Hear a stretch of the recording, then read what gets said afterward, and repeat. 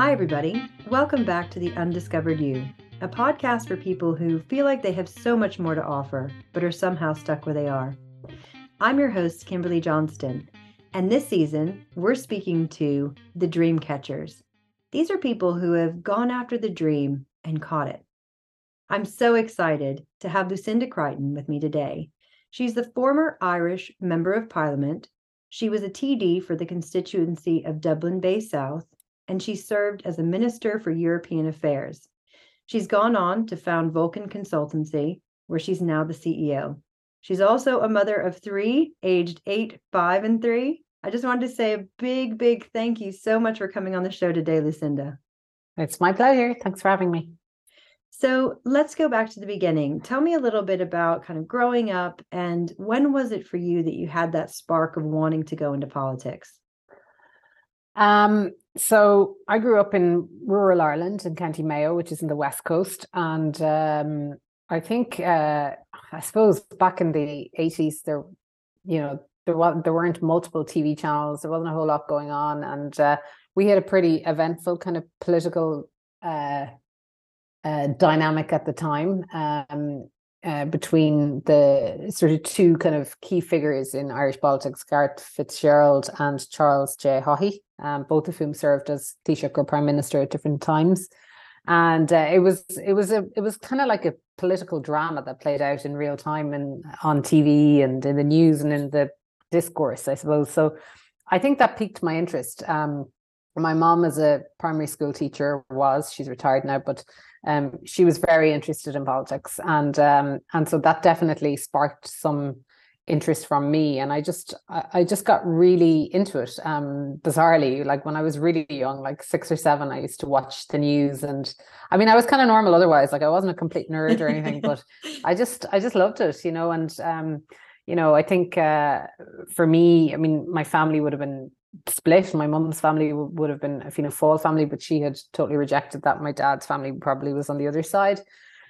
So I didn't come with any sort of predefined view of who I should support or what I should believe. And so I kind of formed my own views as I went along, and then, used to write about politics. I recall in secondary school, I used to write a lot of essays, and I loved history. And then when I went to university, it was kind of natural that I would get involved in politics. Did you ever run for office when you were in school? Oh, that's a good question. Well, actually, when I was in 3rd class, so I would have been 9, we had kind of a simulated presidential election. So there was an actual presidential election going on in Ireland at the time, and we got to sort of pick who we wanted to campaign for. So I chose Mary Robinson, who was a female candidate for president. We'd never had a female before. And I was her kind of campaign manager, director of elections in our class. And I won the election in my class. And then she won the actual presidential election. So that was my first taste of running a political campaign in my class of 30 kids or whatever it was. That's amazing. And a successful one at that, even in real life. I love it. Yeah. And so let me ask you a question. So for those of our listeners who aren't terribly familiar with Irish politics, so you've mentioned, a few different things here. One is you talked about a Taoiseach, which is obviously the Prime Minister. You talked about a president. You've talked about Fianna Fáil. There's Fine Gael. There's different. Can you talk about a little bit about the parties, like the fact that you've got a Prime Minister and you've got a president? Just a tiny bit of education for our listeners. Sure. Yeah. So. I mean, our system is a little bit similar to the British system, not surprisingly, because we were occupied by our British neighbours for a very long time.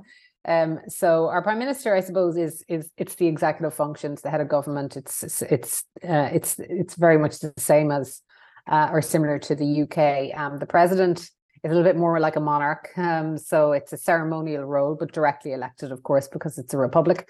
But, he or she, it's a he at the moment, performs sort of more ceremonial duties, hosting state banquets and things like that when we're visiting dignitaries, representing the country abroad. But in principle, the president can only articulate views that are approved by the government. So they're not supposed to articulate political opinions. Now, in practice, there's been a bit of mission creep, I would say, in recent years, but that's sort of how it's envisaged under the Constitution. So, and actually, you know, some presidents have done a great job of using the role in a very sensitive way to do good things, like Mary Robinson, you know, very much highlighted things like famine in Africa, and she was very much focused on development and humanitarian work. And then Mary McAleese was quite famous for, you know, her support of the peace process and the role that she could play as a Northern Irish Catholic in that process. And she hosted the first ever official visit of the Queen in Ireland. So things like that. So that's the distinction, if you like, between our president and our Taoiseach, or prime minister. And then, I mean, traditionally Ireland, since the foundation of the state, which is roughly 100 years ago, has been defined by two political parties, really, both of whom are centrist parties. And really, they weren't ideologically derived. They were derived from a civil war that unfortunately occurred in the island of Ireland. You know, families were divided quite famously, and people sort of chose whether they were Fine Gael or Fianna Fáil. Fianna Fáil ended up becoming the largest party and ruled for the most part for those 100 years, was in government more often than not. My party, the underdogs, the Fine Gael party, was more often than not in opposition. That changed during the financial crisis when Ireland entered an IMF bailout programme back in 2010. And I was a part of the Fine Gael parliamentary party that fought the election a couple of months later in 2011. And we ended up entering government under the premiership of Enda Kenny, who was the party leader at the time and became Taoiseach and prime minister. And that rupture, if you like, in terms of the financial crisis, didn't just obviously change Irish politics, it changed politics all over Europe. We saw, you know, the implosion of some huge political parties like the French centre-right, the Spanish parties took quite a battering.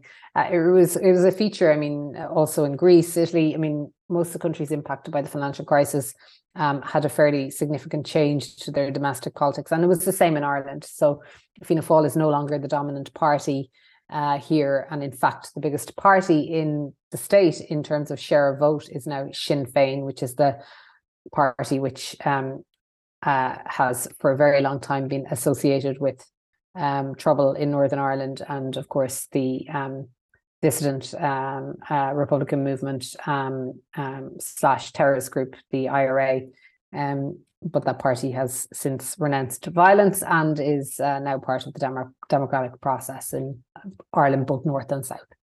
That's a very long-winded overview. Thank you. Our listeners are now educated, so thank you for that. So going back, so you said you watched, you know, very few television channels, but really enjoyed watching politics, something your mom was involved in and got you involved in. I think you mentioned that she was Fianna Fáil, though. Is that right? Is that who... Her family were? So okay. that tribalism that existed in Irish politics, her whole family were Fianna Fáilers. They would have campaigned and canvassed. My mother was not. She very much kind of turned her back on that. She wasn't active in politics. She wasn't in any way involved or a member of any political party, but she just, I suppose, was interested and had views. So yeah, no, I suppose I forged my own path in that sense. Nobody in my family was ever involved in electoral politics before me on either side. And what I love about it is the fact that you were able to make your own determinations, that you studied it, you listened, you watched what you were seeing in front of you. And actually, I think so often, you know, coming from a US background, especially, is you adopt whatever party your parents were part of. And a lot of times people say, you know, if you're not a Democrat when you're young, you have no soul. If you're not a Republican when you're older, you don't have any money. So, you know, I've heard that. Yeah, that's good. But, you know, I think there's also a lot there around that. I know within our family, you know, there's a lot of people that support one party, and then there's a few people that support another. And it's very intense discussions and trying to make that decision about, you know, your own choices around what you believe and what you think are very wrapped up in a lot of different things. And it sounds like that's very similar in Ireland in terms of kind of what your family is. And is there also that social aspect in terms of in the US, you know, there are certain social aspects that are affiliated with Democrats or with Republicans? Yeah, I mean, I suppose it's evolved over the years and over the century, really, since the foundation of the state. So, Fianna Fáil was a big popular party, which is a very European phenomenon in a way, because they managed to straddle the sort of the centre and a bit of the centre left and centre right. So they would have been big in rural areas. They would have been big in working class urban areas, but there also would have been an affluent business community who supported them. So I suppose that's why they dominated the political landscape for so long. Fine Gael would have been considered to be a little bit more elitist. Like these are more perceptions and portrayals necessarily more than reality. Certainly, Fine Gael would have not done as well in working class urban areas, but would have had a lot of support in all rural constituencies, and probably in maybe the more affluent parts of Dublin and the other cities around Ireland. But I mean, the distinction between the two parties was, and in my view remains, so minimal. I mean, when I was elected, after the financial crisis, I was already a TD since the previous election, member of parliament since the previous election. When I was elected in 2011, most of the votes that came to my party had just come directly from Fianna Fáil. So even though there had been that tribal separation, in fact, when people lost faith in Fianna Fáil, the natural home for them was to go and vote for Fine Gael. And even now, when you see fluctuation in both parties' share of the vote has contracted dramatically. But even so, when you see opinion polling from week to week, month to month, most of it is from Fine Gael to Fianna Fáil, and it's kind of moving between the two political parties. So they're in a battle really for the centre ground against each other, and there isn't a whole lot of distinction. Yeah. So what was it in terms of? So I know that you said you went Fine Gael, and that we're going to get into university and kind of how that developed for you. But what was it that made you lean towards Fine Gael over Fianna Fáil then? Well, for me, I suppose it certainly wasn't a family connection. It was more, I think, a sense that Fianna Fáil was more nationalist, and that's something that has never appealed to me. And nationalist and a little bit more nativist, perhaps. And what I really liked about Fine Gael at the time was its sort of internationalist outlook. And particularly its commitment to the European project, the European Union, and really, I think, and also, I think Fine Gael probably would have been viewed as being a little bit more on the liberal economic side of the political divide. Now, as I say, Fianna Fáil straddle that very, very well. I mean, so. But certainly that was kind of the philosophy that appealed to me. When I joined Fine Gael, I was in college, and a man called John Bruton was the party leader. And John is somebody whose values and sort of political perspective very much appealed to me and still do today. And he's still a good friend and somebody that I very much admire. So that definitely played a part. He was very involved in the European People's Party, which became a big part of my political existence as well. So, people like him were definitely role models to me. And Gareth Fitzgerald, who had been foreign minister and Taoiseach in the 80s, and was also formerly a TD in my own constituency. So everybody many of the people who campaigned with me had, a couple of decades earlier campaigned for Gareth Fitzgerald, and he was a brilliant man, who was thoroughly decent, and decency matters a lot. And he also, had that very strong European perspective, which to me was the future for Ireland. As a country that had been so economically deprived and so on, the EU opened up so many new possibilities for Ireland as a country, and as it transpired, that's exactly what happened. It transformed Ireland in every respect. I had the absolute honor of meeting John Bruton when I was in law school, and I did a round table with him, and I was chosen because I was studying international trade and EU comparative law, and they were talking about Poland coming into the EU. And it was, I just remember speaking to him because my mother-in-law is Polish, and we were talking about kind of the farmers and how do you get the farmers on board. And it was incredible. And I absolutely, I mean, that memory will stay with me forever, because I agree with you. He was such a lovely person.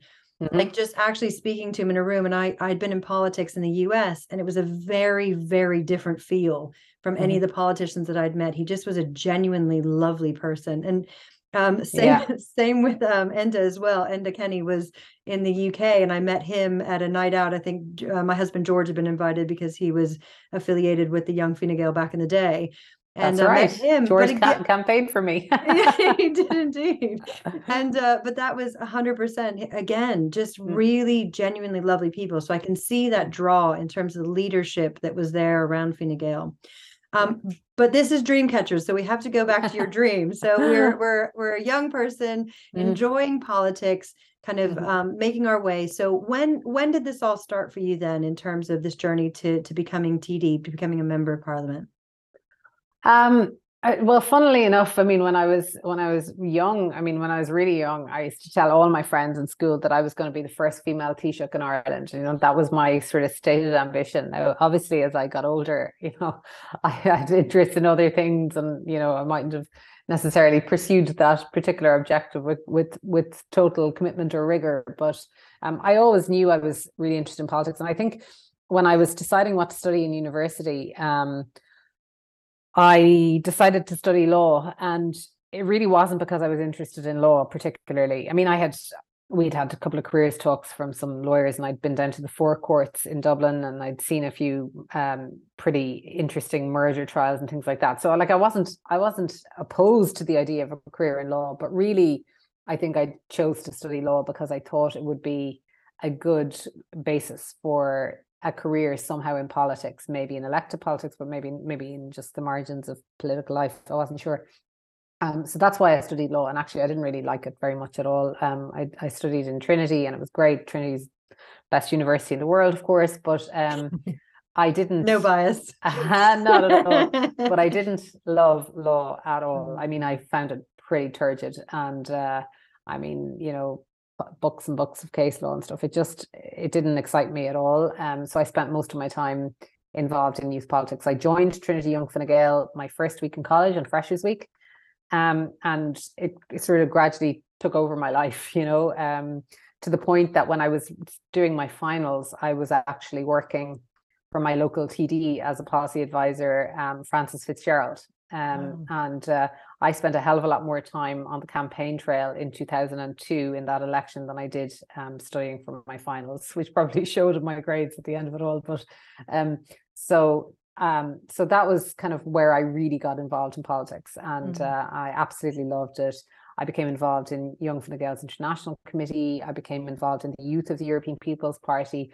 And in actually just after that election in 2002, I was selected to represent kind of the Irish government in the Youth Convention on the Future of Europe, which John Bruton actually was on the grown-up version. He was on the actual convention on the future of Europe. And they created this youth convention to consult with the youth. And Leo Varadkar, who you might have heard of, and myself were two of the people who were selected to go and participate in that. And that was amazing. We spent like 2 weeks in Brussels, sitting in the European Parliament plenary chamber, you know, debating all of these really important issues about the future of Europe. You know, everything from security and defense policy to voting systems to you know, to the size of the institutions, all of the same issues that were being discussed at the convention. And then we actually had joint sittings with members of the convention, including John Bruton. So it was really cool. Amazing. And it was definitely it galvanized for me that I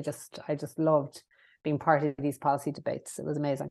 Yeah. And for those listeners who don't know, Leo Varadkar is currently the Taoiseach, the Prime Minister at the moment. He's in right now, right? Because I know he's... Yes, he is. Yeah. He's in at the moment. He's in. So that's who we're referring to there. What's really interesting is you kind of stepping into that space and going into this convention. You know, sometimes, again, as you said, you did law. You got in there and you saw this isn't for me. And, you know, I can imagine you could have stepped into that convention and been in the middle of that and been like, actually, this is so boring. This is not for me. But it sounds like it was just the opposite for you. And it really kind of ignited that fire. Totally. It was so cool. And I remember, you know, obviously we were there with friends from all over Europe who we knew through youth politics. And some of them were there as part of national delegations and in different sort of through different routes, shall we say. And I recall like we, being in an MEP's office at like 10 o'clock at night, drafting amendments to the text. And it was like our lives depended on it, like as if Europe really depended on us, so we might have had a bit of an inflated sense of sort of what we were actually doing. But it was really cool. And all of that collaboration with people from other European countries, and just learning the process and the system, and learning how to draft amendments and to write position papers, and really get stuck into the policy. And for me, that's what politics has always been about. And it remained my view as a councillor, as a member of the National Parliament, and as a minister. And it's still what I love today in my current business, which is pretty much the same thing, except we're on the other side of the fence, Yeah, and I think there's so much there. So I did Model United Nations. That was my poison. Same though. Exactly. You really do. It's like you are absolutely in the moment, and totally. You think you're Kofi Annan. You really do. I was not gonna lie. Yeah. But 100% you get into it. And I think what's really important about that is the type of experience that you get is you're learning something. So you go to university and you sit in lectures and you do things, and I mean there's learning that is done within the university system. But I think what I learned doing Model United Nations, or what I learned doing, for you young Fine Gael, or you learn doing something outside of it, actually that's more the practical stuff that you take with you.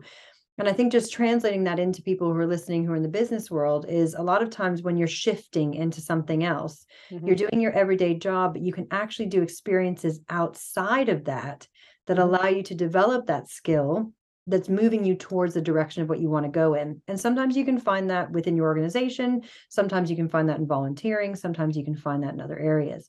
Absolutely. So I think, and that's how you develop that passion as well, is sort of, you find out, do I love this? Do I not? Because it's as important to know what you don't want to do as it is to know what you do. Absolutely. 100%. And I'm everybody's different, and people arrive at these conclusions in different ways. I'm pretty much a snap, instant decision type of person. So, I think I've always kind of followed the things that excite me and that I have that passion about. Other people maybe are more cautious. I'm probably not a cautious person. I'm probably a little bit maybe intuitive. And I think for others, they need to spend more time exploring. But that's the value of what you're talking about, trying out different things and really sensing it out and making a decision, based on what you've experienced. So. And I also just want to talk about your network here. So, you've talked about John Bruton. He's kind of got a lovely thread throughout your career. And then also just even the people that you would have met in youth politics from other people across Europe. I assume they, like you, ended up stepping into MEP type roles and stepping into different roles that actually you were then probably working with them on a professional basis later on. Absolutely. Yeah. So I suppose the youth of EPP for me was a huge network. So not only does the European People's Party encompass EU member states, but also, other European countries that are not yet in the EU. So I would have made a lot of connections in the Balkans, for example, and in places like Moldova and even Belarus. So it was an unbelievable exposure to people whose lives were so fundamentally different, like living under a dictatorship, under Lukashenko, for example, going to meetings with people my age whose friends had been imprisoned for dissenting against the political orthodoxy in a particular country. So amazing. And then as my career progressed, certainly when I was elected to Parliament, some of my peers were also either councillors or in their local authorities, or had become members of Parliament and onwards, into ministerial office as well. So, like for example, Jyrki Katainen, who became Prime Minister of Finland and also Vice President of the European Commission. He was on the board of the Youth of EPP with Leo, and just the board before me. Wow. I knew him really well when he was like a young first-term member of Parliament, and then he went on obviously to lead his country. And he's somebody that, of course, is a friend. I don't see him very often, but we'll always have that connection, I suppose. some of my friends became members of the European Parliament. There was a Polish girl that I was really friendly with, and she used to tell me stories about her family in America, sewing dollars into clothes and posting them to her mother when they lived behind the Iron Curtain. So and that was a real lived experience of somebody who was part of the youth of EPP and then went on to be a member of the European Parliament, and somebody that I would certainly regard as a friend today. And the list goes on. Roberta Metsola, who is now president of the European Parliament, was in youth politics with Leo and I, and actually she and Leo have the exact same birthday.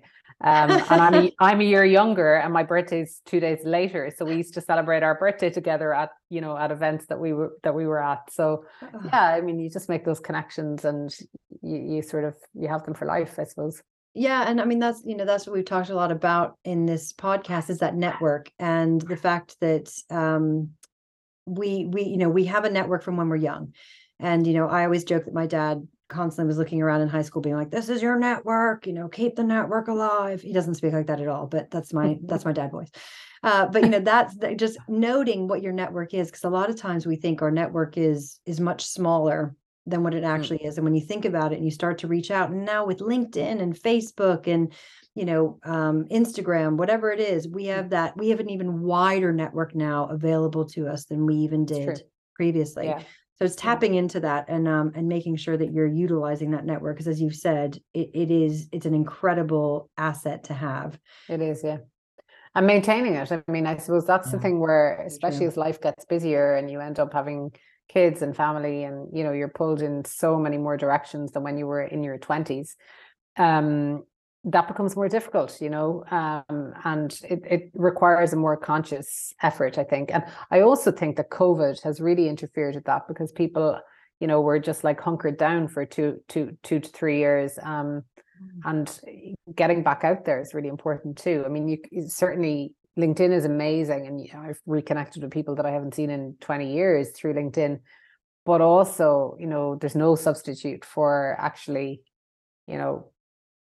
physically in person, catching up with old friends and contacts and connections for a coffee or for lunch or whatever. And that's something I'm actually consciously trying to do again, because you're just out of the habit because of COVID, Yeah, fully agree. And also that serendipity of meeting up with people is gone, or it was gone, and now it's starting to come back. But you that running into somebody, or even seeing somebody in an airport.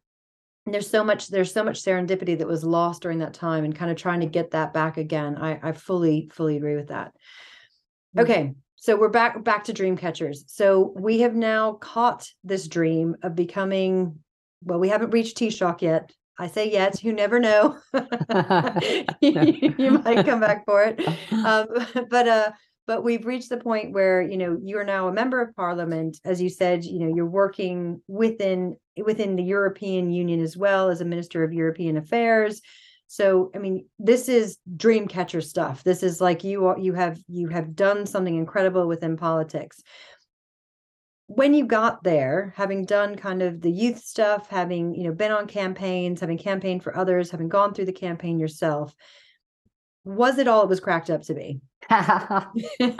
Oh God, this is where I deflate everybody's hopes and expectations. Yeah. No, so yes and no. I found actually being a member of Parliament, I found definitely did not live up to my expectations. I found I expected a lot of collegiality within my parliamentary party. That was the first expectation that was entirely dashed, because you very quickly realize that actually a lot of it is it's competition, and competition's to be expected, but it's not very kind of healthy competition. So there's a lot of people who get involved in politics because they actually enjoy the Machiavellian side of it. That's not the part that appealed to me, I have to say. Not that I wasn't able to do it, but it wasn't why I was there. So I found that pretty shocking, actually. I had been a member of Dublin City Council for a few years before I was elected to the Parliament, and we had a really good group on the council. There were 10 of us from my party, and we supported each other, and we worked really closely together. Not that everybody got on all the time, it's the real world, but overall there was a real sense of common purpose. I certainly did not find that in my parliamentary party when I was elected to Parliament. There's a lot of misogyny, a lot of sort of who do you think you are? And I had never really encountered that before. Like my whole existence up to that point had been sort of a world of possibilities. You know, I was always told as a kid, you know, you can do what you want, you can be, not do what you want, but you know what I mean? You can be what you want to be, you know, don't limit your horizons, you know, shoot for the moon sort of thing.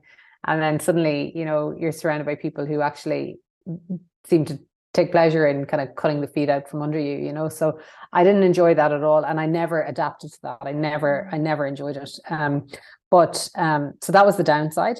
Obviously, it's a huge honor to represent your constituency and to be a member of the National Parliament.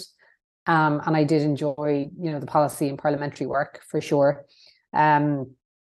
But really, the highlight of my career of my political career was being Minister for European Affairs, because that really felt meaningful. I worked with fantastic people. I mean, I've just come from a meeting with one of them, you know, who's now working for a global tech company. But you know, I just had an amazing experience, and it was at a time when Ireland was in the doldrums. You know, as I mentioned earlier, we had entered an IMF bailout program just a few months before we came into office. And it was like, right, you know, it was scorched earth. Things could not be worse. The country was demoralized. It was broke.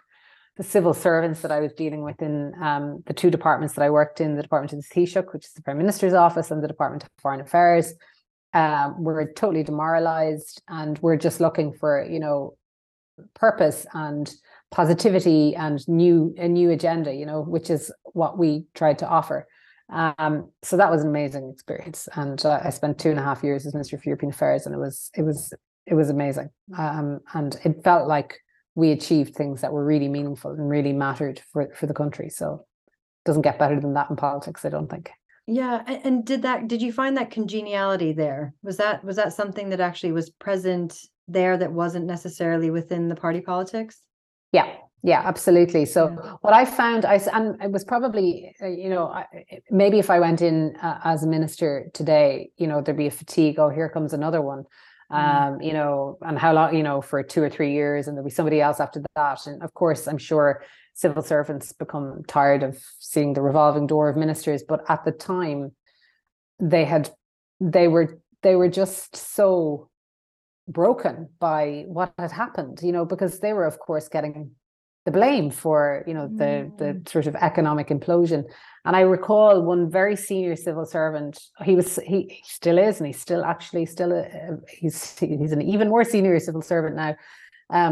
And he came into my office and he sat down, and I was going to be working closely with him, and he said, you know, we are just so delighted that you guys are here, and we are, you know, we just want to sort of work with you to improve the situation for the country, and you know we will be guided by you, and we will work with you, because that's not always the case. I mean, we've all seen Yes Minister, and it is reality. I mean, like there's a long history of, you know, civil servants sort of sometimes obstructing ministers, or certainly not rowing in behind political agenda. But, you know, I mean, I thought his attitude was amazing. He was like, you don't know how down we are, and we want this to work, and we will do everything we can to support you. And it was like, we just had a great relationship from the very outset. And I worked with marvelous, genuinely wonderful people, both in our permanent representation in Brussels and in government in Dublin. And I also had the privilege of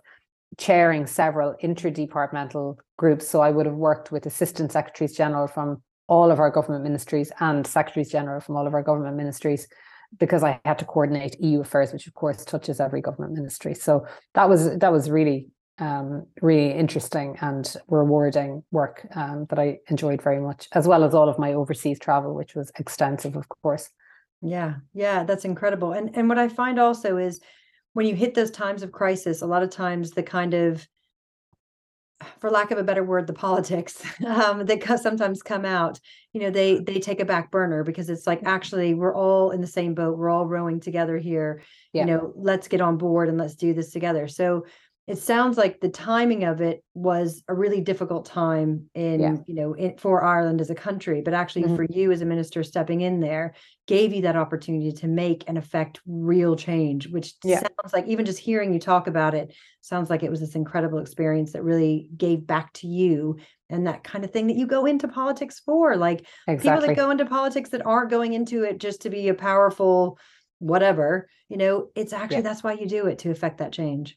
Exactly, 100%. And that's what makes it rewarding and enjoyable, and gives you a sense of purpose. So it was a great experience for sure. That's incredible.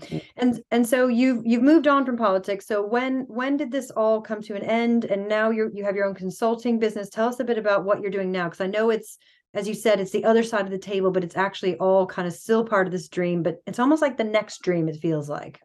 Yeah, I mean, this was, I suppose, a much more accidental dream. Well, I mean, ultimately running for politics was a bit of an accident too. I mean, I hadn't mapped out that I would be, selected to run for election when I was 23. I mean, that definitely wasn't. I mean, I was probably thinking, like, you look at politicians and you think, oh, they're all really old. Like my age now, maybe. So I certainly didn't plan.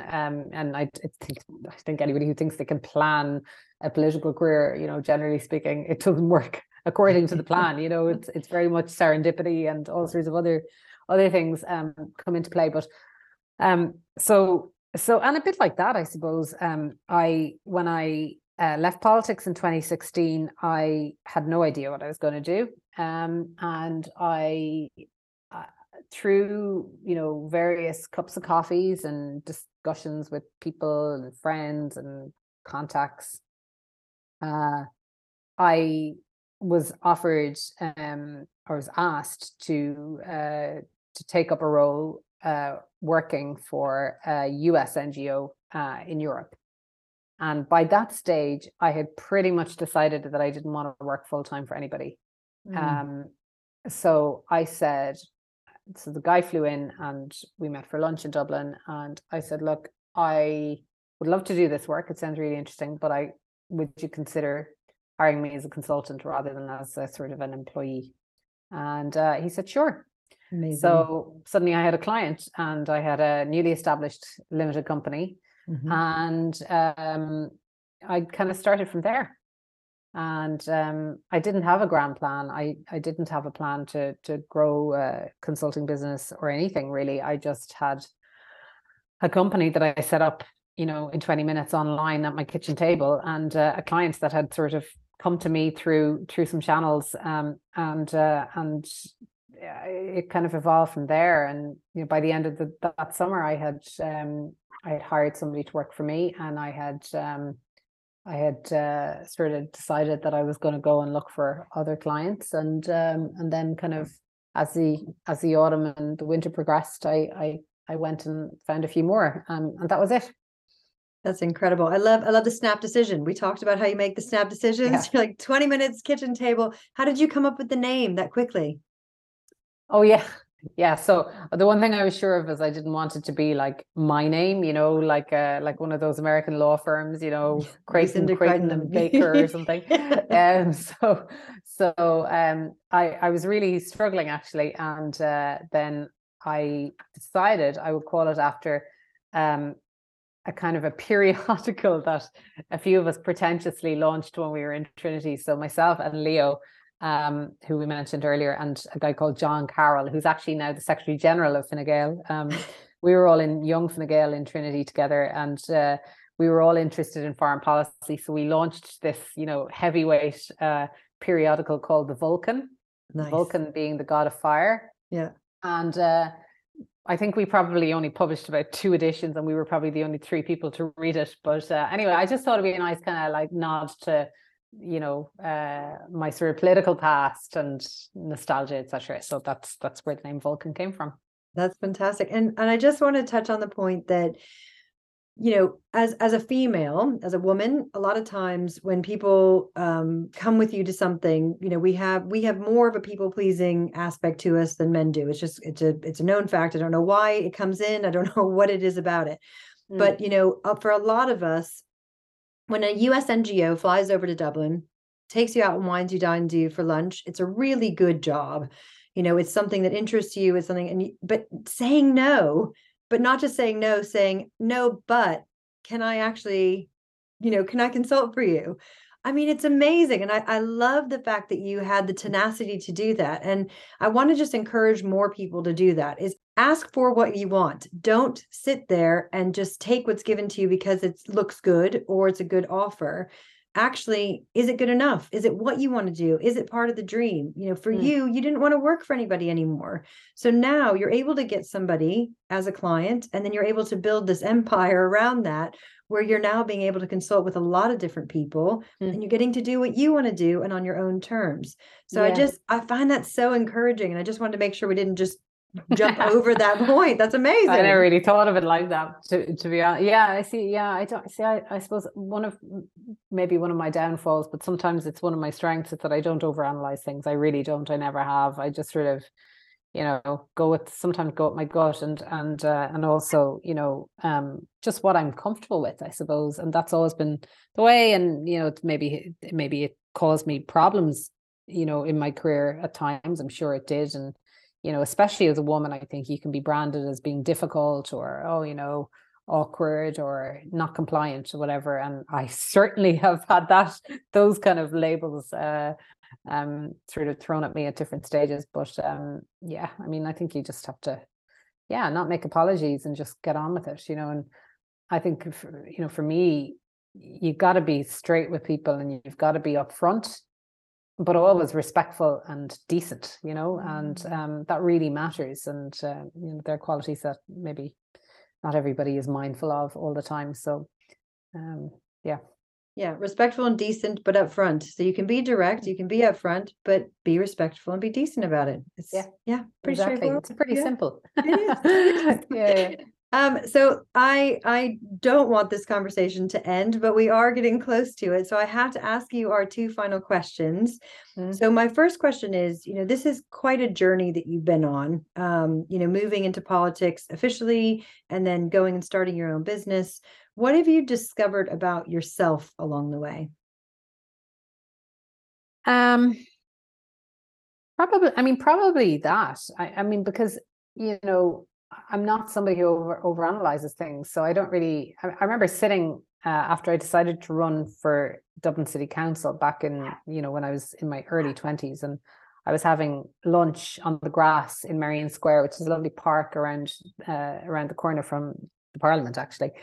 And my friend said, I just love the way you just make up your mind to do things, and you just go and do them. And I said, really? Like, that hadn't even occurred to me. She was like, yeah, like, I think that's a quality that, is actually not that usual. And it's a good thing. I wasn't sure if she was saying it was a good thing or a bad thing, but I hadn't even thought about it. So I suppose that's what I've discovered maybe about myself, is that I have a tendency to just kind of take decisions, and not that I don't think about them, but I think about them pretty quickly, and I'm evaluating and just go. And I think you don't waste time. You also don't miss opportunities. Of course, you make mistakes that way, but like, life is all about making mistakes, but you're less likely to miss opportunities that way, which I think is a really good thing. So so that's something that I would never have known about myself. She pointed it out to me, and I suppose like 20 years later, I can probably say, I see that now. Yeah, I love that idea of, if you don't take the risk, you can miss the opportunity. And yes, you may have failings, you may have things that you learn along the way. And that's, failing, really great acronym for that, first attempt in learning. So it may be a failure, but you're learning something from that. And the other thing that's underneath all of that, Lucinda, is that you trust yourself. Because if you didn't trust yourself, you wouldn't be able to make those snap decisions and be able to move forward with it, because you trust that you can do it. You trust that you've done it before. I can do it again. Even if it doesn't work, we'll try something new. I mean, I think that's a really inspirational thing to hear. And I think it's an inspirational way to live. So that's cool. Thank you. And our final question that we ask all of our guests is, what's the best piece of advice you've ever received or heard, or something kind of a mantra that you've lived by? So I suppose it's probably connected, but I suppose my dad was, like, I grew up in the west of Ireland, and my dad was, from a rural traditional family, of course. But I think he was very futuristic. I mean, he had 2 daughters, myself and my sister Neve, and what he taught us was, everything and anything is possible. So you want to do this thing, then you go and do it, and you can do it. You're capable of it. So I think just that sense of there are no limits. There is no ceiling to what you can achieve if you put your mind to it. And that was kind of the advice that he gave me all through my childhood and as I got older. And he's no longer with us, but that stays with me. And that belief that he had in us, and that, that he instilled in us, I suppose, to believe that we could be whatever we wanted to be. And I think that's kind of, it's simplistic advice, but, so many people are told, no, you can't do that, or, that's ridiculous, or, that dream or that goal is for somebody else. I think that was like, literally, that was bred into us. And I very much appreciate that. And I think we were really privileged, because I've never really, I mean, as I say, until I was like elected to Parliament, I never really experienced misogyny or a sense that because I was a girl, I couldn't do something, because my dad just told me I could do whatever I wanted, really.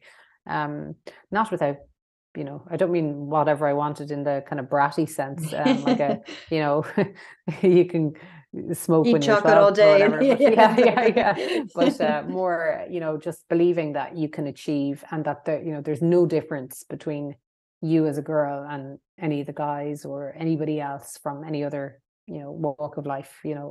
We're all equal, and you just strive for things and you go and get them. And that definitely is something that has I think, defined sort of how I live, and hopefully I can instill that in my kids as well. What a great dad. I mean, I absolutely love that. And I think more dads like that would help to empower more women, to be honest, because Absolutely. it just amazing. sets you up for success. And the other thing I want to touch on there is, you talk about other people putting restrictions on you and saying you can't do that, but there's also a lot of us have self-limiting beliefs that we've created for ourselves. And so we tell ourselves, well, that's great for Lucinda, she got to do that, she had this, she had that, but I could never do that. And that's what I would challenge listeners to really listen to that voice and reject that, and stop telling yourself that, because the more you tell yourself that, the more likely it's going to come to fruition. I think that's a really important point. And I recall actually, when I was elected first, I just remember somebody that I kind of knew, but not very well, sort of saying, oh, well, it's easy for somebody like her because she's had a privileged upbringing or something. I was thinking, what? Like, my dad left school when he was 13, he worked full time all day, and also worked like 5 nights a week. And that's what was instilled in us. He had nothing easy. We had nothing easy, and the idea that you can assume that about somebody, I think is just so far off the mark. So I think, it really does come down to, like, I really believe you have to not look at what other people are doing and not judge or benchmark yourself against others. It's the worst thing you do. Sometimes I go on LinkedIn and I look at, oh my God, that person is vice president of law. Oh my God, that's amazing. And I'm like, well, you know what? Who cares? Good for them. That's great. You got to focus on just doing your own thing and, be your own person. And like, that's really all you can do, isn't it? No, I fully agree with that. And I think there's also that, I say the comparison game is a game that no one wins. That's, that's absolutely. Yeah. And also, you never know what's going on in somebody else's life. I know. You even know, sometimes you do know what's going on in someone's life, and then you see what they're projecting to the world, and you're like, that's not really true. Just be authentic. Be authentic and do your best, and support other people along the way. Like, that's, Yeah, totally agree. Well, Lucinda, I'm so sad to bring this to an end. It's been an absolute pleasure having you on here. Thank you for sharing your dream with us, and thank you for sharing what you've accomplished so far. And what I'm looking forward to is what comes next, because I think world domination is in store. No, I'm exhausted. You're like, I have 3 kids at home. I've got my own business to run. We're doing all right. No, thank you so much, Kimberly. It's lovely talking to you, and really nice to see you. Thanks for coming on the show, Lucinda. I hope you enjoyed this week's episode. Join us next time when I speak to Nicole Perry, a professional chef and the owner of the catering company, The Curious. She used to be chef to Richard Branson and Madonna, so she's got some great stories to share. You won't want to miss this one. If you're looking for an executive coach or if something from this episode resonated with you, I'd love to hear from you. Check out my website at kljconsulting.co.uk or email me on the undiscoveredyou@gmail.com. If you're enjoying the podcast and would like to support me in putting out more content, why not buy me a coffee at buymeacoffee.com/undiscoveredyou. Don't forget to follow, subscribe, like, and comment below. And I hope that you're one step closer to discovering the undiscovered you.